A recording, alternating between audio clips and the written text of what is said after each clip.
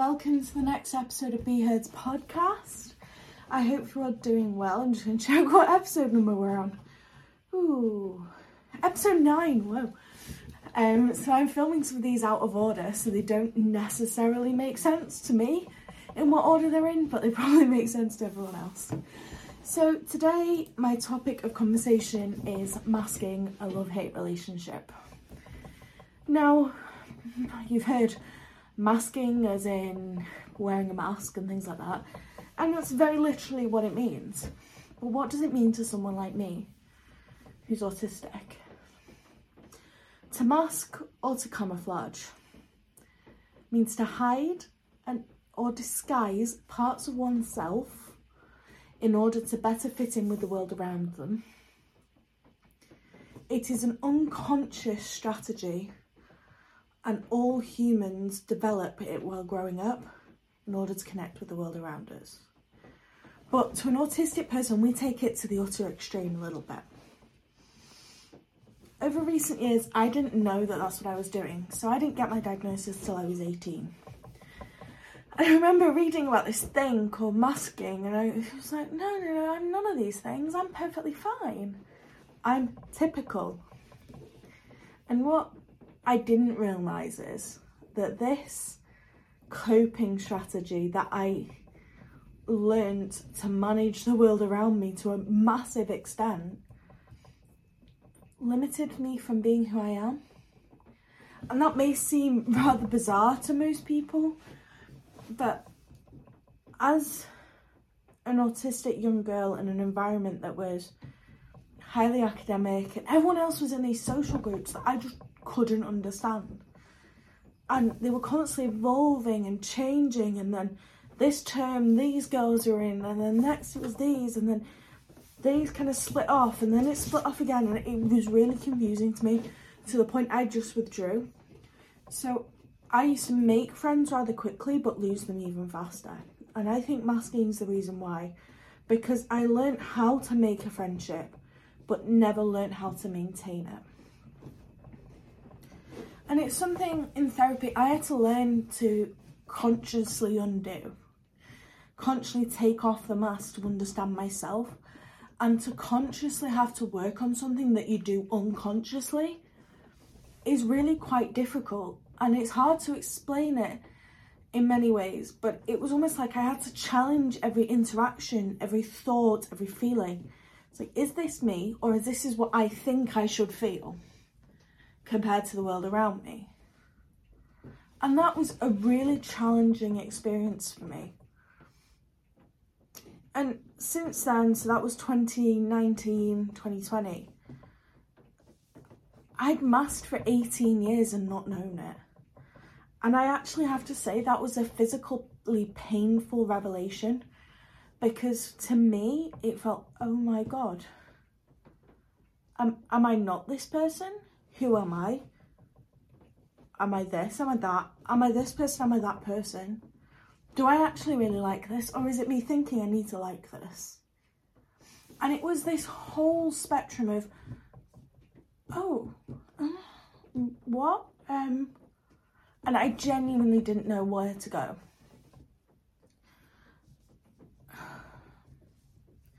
And I think for me, masking is one of the primary reasons why I have chronic fatigue, because if you think about it, having to overanalyze and think about and reconstruct and deconstruct conversations and social interactions that we all have every day takes up a lot of mental energy. And for me, deciphering what other people are saying really in combination with their vocal tone and voice is so hard that I am drained. And my mask enables me to come across as this confident young woman, and I'm not necessarily all that. It took me a really long time to learn to take my mask off. And I have a saying now that I can take off my autistic mask just like a makeup look. On, off. And it was as simple as that. Noticing when I was masking to when I wasn't, and for a long time, that took a lot of energy in itself. It's like, okay, I'm just going to mask when I'm at college, and then I can let it off when I get home. And for a while that caused a lot of meltdowns as I learnt that. And a lot of shutdowns of just going, whoa, that was a lot of emotional offload. And now I don't really mask as much. I use it more now as a coping strategy in situations that I'm not comfortable.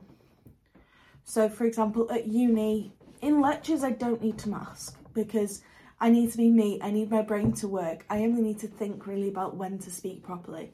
And that's okay. That's not really masking, that's social skilling, as I call it. But dealing with someone who perhaps doesn't like my assistant's dog, I have to put a mask on. Because if I didn't, it almost feels like it gets to my heart too much.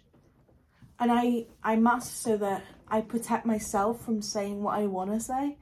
And I'm a big advocate for say what you want to say, do what you want to do. But there's a level of when to say that. And that's something I've had to learn as part of taking my mask off. But now I won't mask at home. Very rarely will I mask at home. I'll mask more with family, especially some of my family that don't really understand what autism is and who I am without the mask, because they've never really seen it. It's like my mum, I can completely unmask out in front of. There's very rare that I mask in front of my mum because my mum can see through it. But if I went to my grandparents who do their best to understand what autism is and how it affects me, they don't fully understand because when they were younger, you were just a naughty child. And that's something that I've had to learn. I almost gauge my comfort level. I have a few friends that I won't mask in front of because they know me without the mask and I don't feel like I need to put on that facade almost that I'm fine when I'm not. Things that masking, although it is harmful to an extent, when it becomes a child or young person or anyone's entire identity, it is harmful. But if we use it, teach them the ways to mask almost and allow them to understand that, it almost becomes a coping strategy. And that may be a controversial opinion, but I'm glad that I can mask because it allows me to do things that I never thought were possible. So for me, for example, I have been, and I'm attending this week as I'm recording this in advance. In October and November 2022, I went to Karen Brady's Women in Business and Tech. I met Karen Brady and I met Sarah Davies, and there was a moment that was so overwhelming and it was so loud and it was so bright and it was so busy. And if I reacted as my autistic self, I'd have just shut down. And I needed to be this confident, bubbly person. And there is a way to use that skill set to make me feel, yeah, I can do this, let's take on the world. And then bring it back down so when we get to the hotel room, I can just go, Bruh. It's using it effectively. So for example, this week, I'm going to NADEX and the Dyslexia Show. Wednesday, Thursday, Friday. And then I'm working open day Saturday. That time frame is really intense for me. And if I masked for that entire time, I would be on my knees for about a week. So it becomes a skill in itself to turn it on, turn it off again. On, off, on, off. And it's a skill that I'm not going to say I've completely mastered. And I think it's a never-ending process in many ways. But I want people to be more aware if that's what people can do. So I think I need to go into why I call it a love-hate relationship. I love it for the fact that it enables me to do things that are outside my comfort zone without completely falling apart. At least not in the moment. But then oppositely, you've got this thing that is so exhausting. And then if I think about all the positive things it's let me do, network in London at some of the biggest business events, do things and go places that I never thought possible, attend university for a large extent, and all these things that are in combination that my masking has enabled me, it allowed me to get through high school.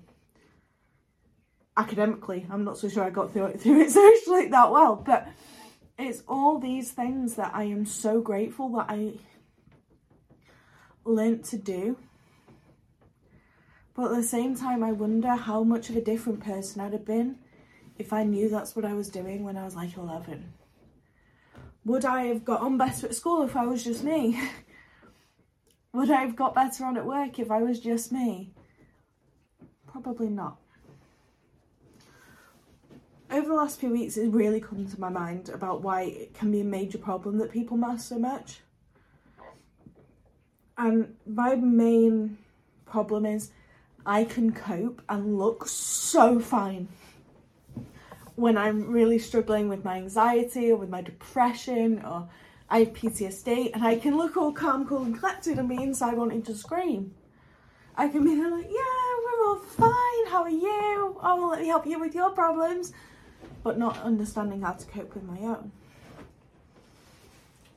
And no one can be any the wiser. Only people that really know me can see behind that. I can mask so effectively that my friends can't see that I'm fighting the urge to cry or scream, or that I'm actively having panic attacks, because I am so used to keeping either a stone face or it's fine, like a slight smile, that people don't know this stuff's going on. All of which has left me at times feeling alone and feeling vulnerable. Because for the longest time of my life, that masking was my primary coping mechanism for dealing with the world around me. The world that is loud, bright, socially confusing. And I really wish it wasn't my primary coping mechanism at times, and it was my only coping mechanism for a really long time.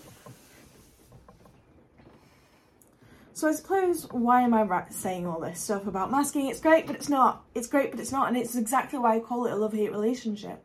I love it 1 minute and I hate it the next. I want to encourage everyone and anyone to check in with everyone, no matter autistic, dyslexic, having ADHD, or being neurotypical, or having a neurotype that's of the standard deviation. Who, your friends or your family that put on a brave face no matter how bad a situation is, check in on them. Because if they can cope so seamlessly with the world around them, I guarantee you there is something going on behind closed doors. And although they may seem fine and they're putting on a brave face and that they can manage everything, that one question, how are you? Are you okay? You've got a lot going on at the moment. Is everything alright? I've noticed. How are you doing? You seem more stressed than usual.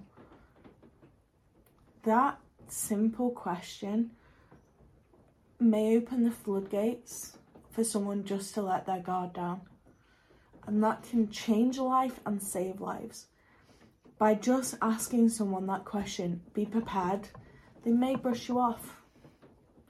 There are times where I know if I drop my mask, I will completely crumble. Especially if I've been having a bad day with my depression or my anxiety. I'm fine, I don't want to talk about it. And that's a valid answer. But you never know what someone's hiding behind their put-togetherness. So yeah, love masking. I love it, but I hate it. But I'm also glad that I can do it. And it's such a weird dynamic, that. But yeah, check in on your friends and family who always seem okay. So I am going to tag at the end of this video how to subscribe to this podcast on my YouTube channel. And the last video and the playlist of the podcast will be, I think, here and here. And I hope you have a good weekend and rest of your week. So speak to you soon. Bye.